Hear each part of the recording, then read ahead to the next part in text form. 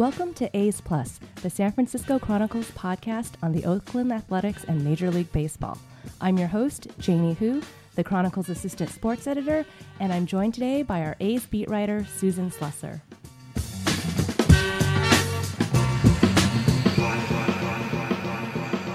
Susan, it's a really exciting day for me in the Chronicle newsroom because we're finally getting to kick off what we've discussed for pretty much I would say the entire off season, but really it's since we started even talking about live streams and such, we are finally hosting our first A's podcast solely dedicated to the Oakland Athletics.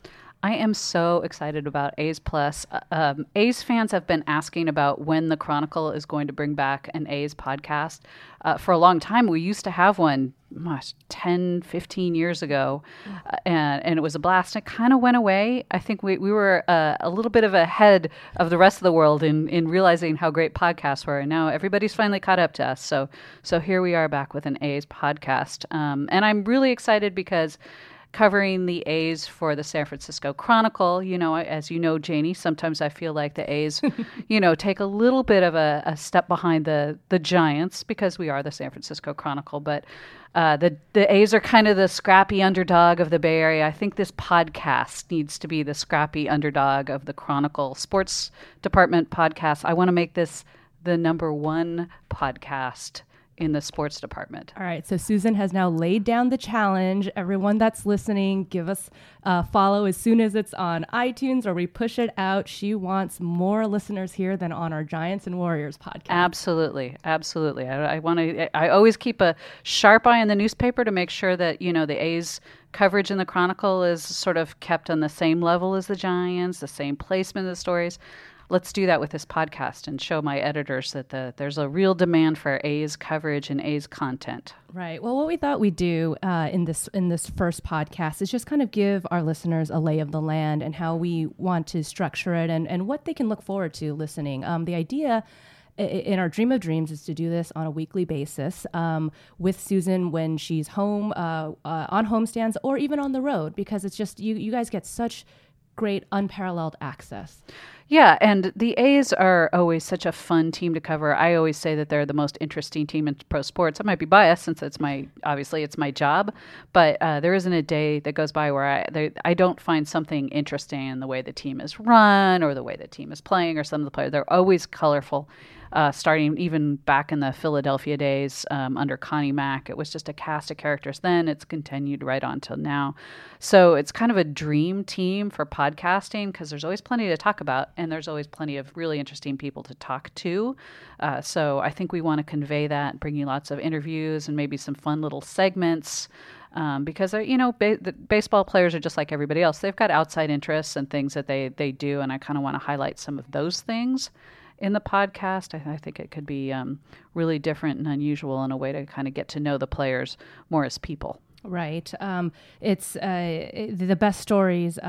We always see the athletes as they're so easily judged on their numbers, and I think one of the best examples was you just wrote such a touching story about Stephen Piscotty and everything that him and his family is going through, trying to take care of his mother who's struggling with ALS, also known as Lou Gehrig's disease, and I think that kind of insight into the life that these guys also have off the field is really what we're trying to do here. Absolutely. That's my favorite thing about, covering sports, really anything. As a reporter, you get to know people as people, and you remember everybody's really the same. It doesn't matter what your income level is or, your level of fame. Everybody still is dealing with the same things. And I'm glad you brought up the Stephen Piscotty story because he's new to the A's, but he's local. Right. Obviously, he's from Pleasanton, and he played at Stanford. Sorry, Janie. Janie's Cal,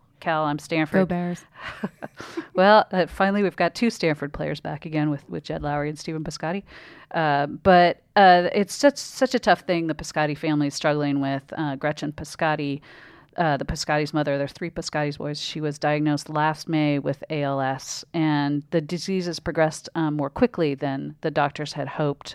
or even expected. And it's a rough go, and they're trying to make everything just as normal with their family life as possible. And they're not saying they're doing everything they usually do.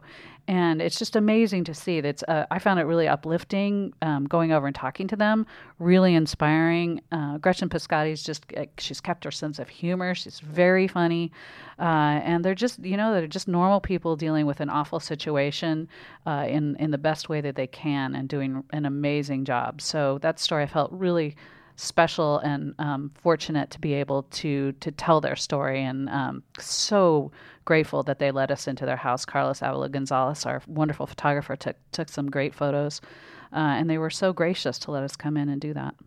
Right. And I think, we're going to obviously focus on the A's and also how it fits into the larger MLB picture. One of the things about the Piscotty's trade that I think also stood out was that it really did seem like his team, the St. Louis Cardinals, it seemed like a rare, maybe you can give more insight on this if it's a rare occasion, but obviously both teams made the trade for baseball reasons, but it just seemed a little bit rare in this day and age that they both said that, yeah, if we can make this work and a situation where we can help bring him closer to home too, we're going to do everything we can to make that happen. Yeah, I think the Cardinals basically said, yes, this was business first. It made sense for us. They'd acquired some other outfielders during the winter, and but they felt like, there's 29 other teams they could have sent him to. Really 28, but they said that we'd like to send him someplace in the Bay Area, so A's or Giants, specifically to get him home. And the A's were just such a perfect match since they needed an outfielder and wanted to move Chris Davis to the DH spot. Just thinking about it, it's really rare. I certainly haven't covered a team, I don't think, that has made a transaction specifically for sort of humanitarian reasons. Now, this was baseball reasons, but it's so unusual. And as Billy Beane said when the trade actually happened, that this is why the Cardinals are one of the classiest teams in pro sports. They are. It's really amazing. Right. So going back, you had mentioned at the start of this that we maybe were a little bit too far ahead of the game with our podcast the first go around. I remember this was back when I was covering the Warriors, and we'd come in and we would record with our editor downstairs in the basement here. Yep. And now this is the next level. But my point being, though, it's you've seen a lot in your years in Oakland, and for those readers that might not know about your history covering baseball and other sports, can you give them a little sense of where you're coming from? Yeah, well, this is my 20th year covering the A's, so but not my. I'm not a rookie, really, when it comes to baseball, even considering that. I covered basically 30 years worth of baseball almost, between the Sacramento Bee and the Dallas Morning News, and now at the Chronicle, with a couple years in the NBA. I covered the Kings in Sacramento, and the Orlando Magic, the year they went to the finals with Shaquille O'Neal and Penny Hardaway. I covered them for the Orlando Sentinel, which was an absolute blast. I loved everything about that job except for being in Florida and away from California. So I was kind of worked my way back with going to Texas after that and covering the Rangers for 2 years. So I've kind of done it all. I mean, I started probably like you did, covering high schools and everything, rowing, rodeo, motorcycles, bicycling, anything you can think of. I've probably covered it, boxing. And UC Davis, which is where I met my husband, Dan Brown, from the competition, the San Jose Mercury News. So sports writing's been very good to me, but I did a lot of radio in college. I was the play-by-play person for Stanford football and baseball for throughout my time there, including when Stanford won the World Series 2 years in a row, in 87 and 88.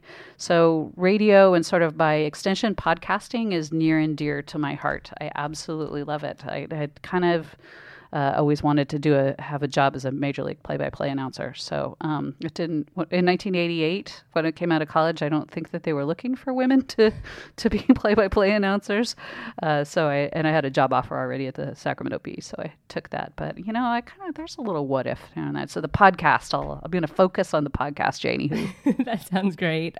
Was it always baseball, like, as the number one sport? Yeah, baseball was always my number one love. I really enjoyed covering the NBA. It's fun, but as in terms of just the writing perspective, I didn't feel like I got as much out of it. As you know, sometimes NBA games are either a blowout or they come down to the last couple of minutes. So blowouts are tough to write because it's a blowout, and the last couple minutes, that's a tough write because, you're kind of trying to cram everything into just that, and it gets a little samey.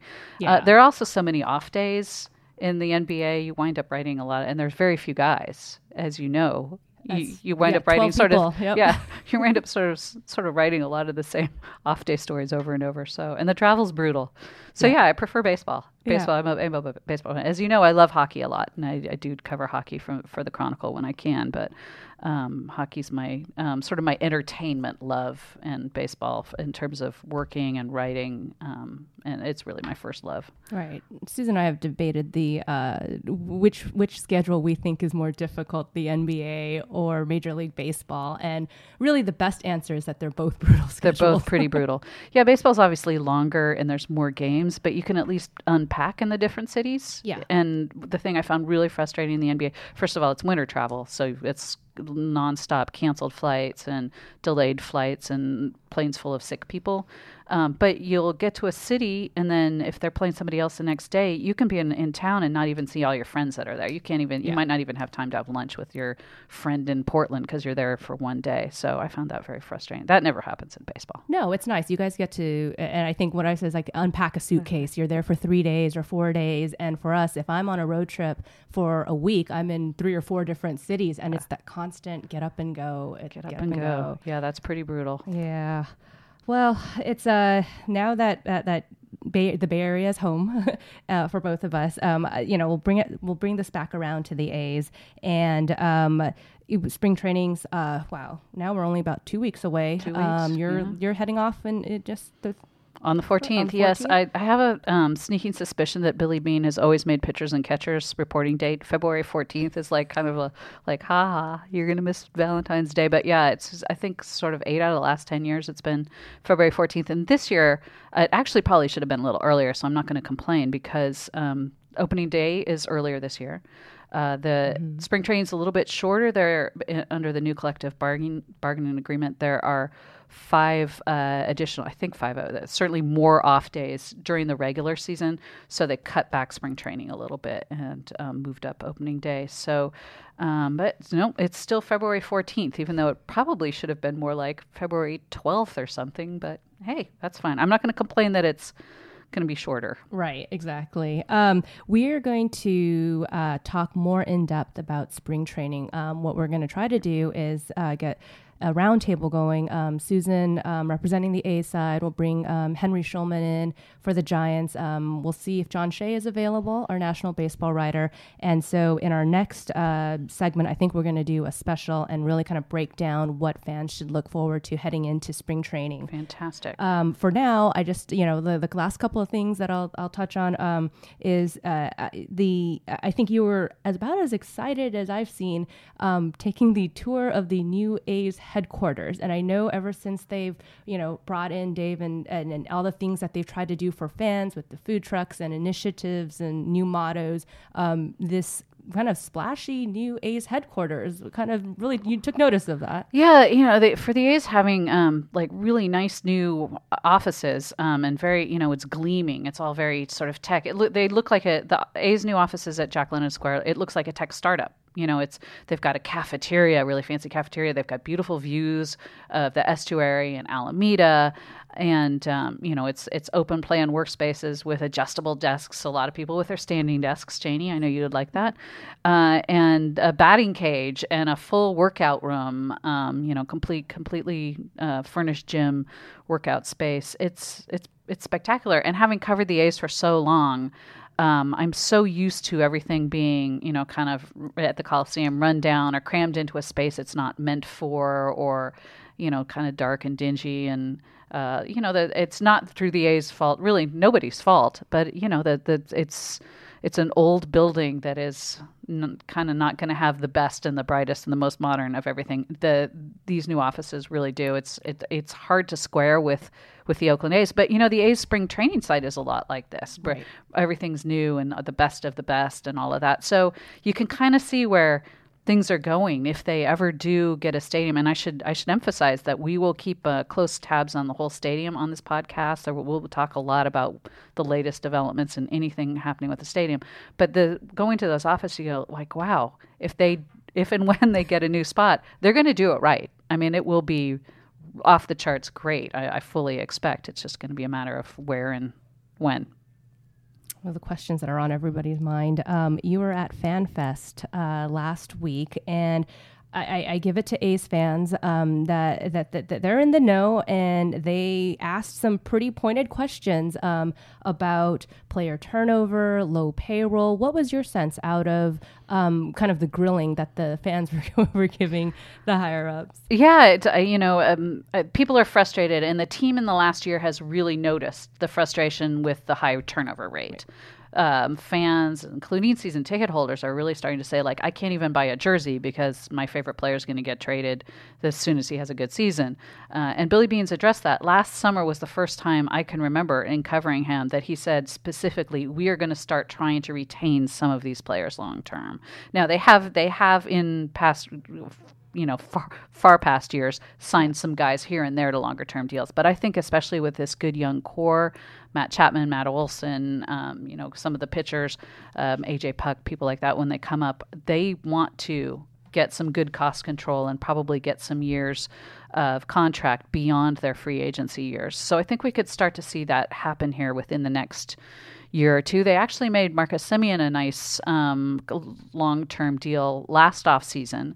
It just didn't wind up working out. But I think that at least they made a good faith attempt. So I think we're going to start seeing a turn. But yes, the fans were pretty forthright. It makes me laugh. Billy has been getting questions kind of like this for a long time during FanFest.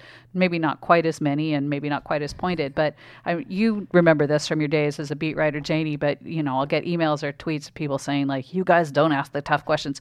No, these are the questions we do ask. We just don't have, we're getting the same answers that the fans are when they're asking them. We don't have any control over how they respond to the questions. They're just going to say like, oh, well, we've got circumstances with a low payroll and our low revenues and blah, blah, we can't spend, we don't want to overspend. Those kind of, it's not, usually typically people reading stories don't know the questions that were asked. That's how it works. So we are asking them. Right. Just maybe not getting the answers that you would like. And in that story, I remember one of the quotes that stood out was Billy Beanes saying, I'm running out of time to figure out these answers too. This is my 21st year, Yeah, he wants to win as much as anybody. And I think that kind of gets lost. People with the organization, but particularly up top, they're making these moves with an idea to win. They're very competitive people. They want to win, and they came close so many times, especially getting, the inability to get out of the first round. I think it's starting to really chafe over there. So, they would like to turn things around also. Right. Chris Davis, most underrated player possibly in the Bay Area. Wow, he certainly goes under the radar nationally, too. That part of the problem is there's another Chris Davis who also hits a lot of home runs. So I think people sometimes get them confused or maybe only think there's one of them. But he's hit 85 home runs for the A's in the last 2 years. And he's also, he's kind of a quirky, different kind of guy, just really an interesting personality. His teammates love him.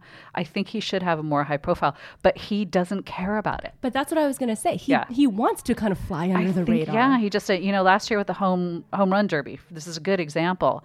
He said a good week and a half before it was named, I don't want to be on it. He didn't even want it to be a possibility. I think partly because a lot of guys go and they find that maybe their swing gets a little out of whack.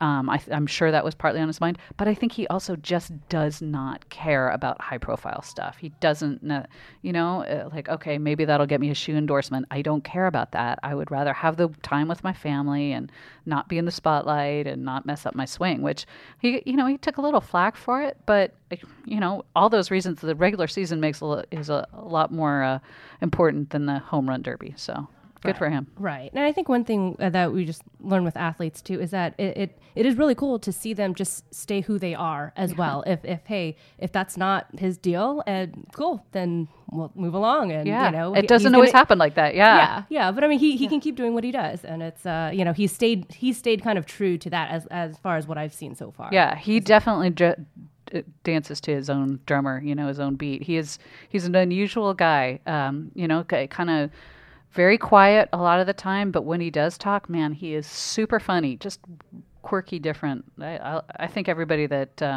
has gotten to know him really likes him because he's just sort of different and he revels in it. Right. So let's make this the last question I leave you off with is, we talked about Davis. He's kind of a lower key, quirky guy.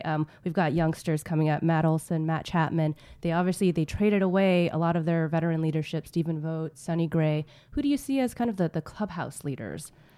Well, when you asked Bob Melvin that, he often points to Jed Lowry, who the A's had an option on for this year, and they picked it up really quickly. He had a nice season, probably really the best all-around season for the A's.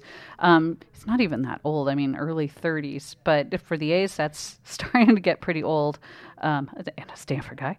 But I did not know this. Melvin mentioned the other day that Jed has really become the guy that the young hitters in particular go to for advice and help, and he's really welcomed it. So he's definitely one. Marcus Semien, partly because he's a shortstop. He's also quiet and Cal guy. So yet it's the Stanford and Cal guys who are the leaders, Janie. But some of the pitchers, Kendall Graveman, I think is probably in the pitching staff because he's been an opening day starter. He's the sort of the number one pitcher, for lack of a better term. And, I think they'll kind of find it. But of the young guys, I think Matt Chapman really has that ability and will probably kind of become that team leader fairly quickly, including this year. He's fiery. He's funny. He doesn't back down from anything. He was the one that kind of got with kind of tiffs with other teams last year. He was the one that stepped forward. I think everybody respects him. So so many of them have played with him at every level, and he was the leader of those teams at those different levels, along with Ryan Healy, of course, who's since been traded, and Chad Pinder, who's still there. So I think they've sort of got a little bit of a leadership thing going on with that younger group that's already developed. Right. And you mentioned Matt Chapman. I don't know if folks got to see this actually in action, but as part of the pre-FanFest media availability, they had this fashion show, and he was kind of in there. That's his personality, hamming it up and working the crowd. And yeah, he loved it. It's kind of a shift. We didn't really see that much personality from him in spring training the last couple of years when, before he came up. And then even when he got called up last year, it's kind of quiet, kind of, I think just kind of wasn't comfortable yet showing his personality. That personality is really starting to come out. And yeah, he dug that fashion show. He absolutely loved it. And Bob Melvin said something like, oh, well, Matt probably thinks he could have another career. And I asked Chapman about it. He's like, yeah, I could have a lot of different careers. Like all of these things I could do, no problem. So yeah, he's brash. He reminds me a little bit of Josh Donaldson personality wise, and also playing third base with his ability there. So kind of similar. That sounds great. Well, that's a lot of good stuff to look forward to. I hope we've given our listeners kind of a lay of the land of what we would like this to be. We will jump headfirst. I'm trying to, actually, they can't see me. I'm doing these weird motions here. Yeah. She's jumping. She's jumping. But into the heavy baseball analysis, more of that next week. Is there anything else that you want to say? Yeah, well, I'm looking forward to this. John Shea, I think, will be joining this podcast occasionally if I'm not on a road trip or if I've got other duties. And he's also knows everything there is to know about Bay Area baseball, including the A's. So I think we're all going to have a lot of fun with this. Yeah, it's going to be great. The roster might turn over, but we have had this, Susan here, John here. I'm really excited because we have such the breadth of, you guys have seen it through the decades. That's right. The Chronicle baseball team. I think we've got 100+ years of baseball experience. So yes, we have seen it all. All right. Well, join us here next time, and thanks for listening.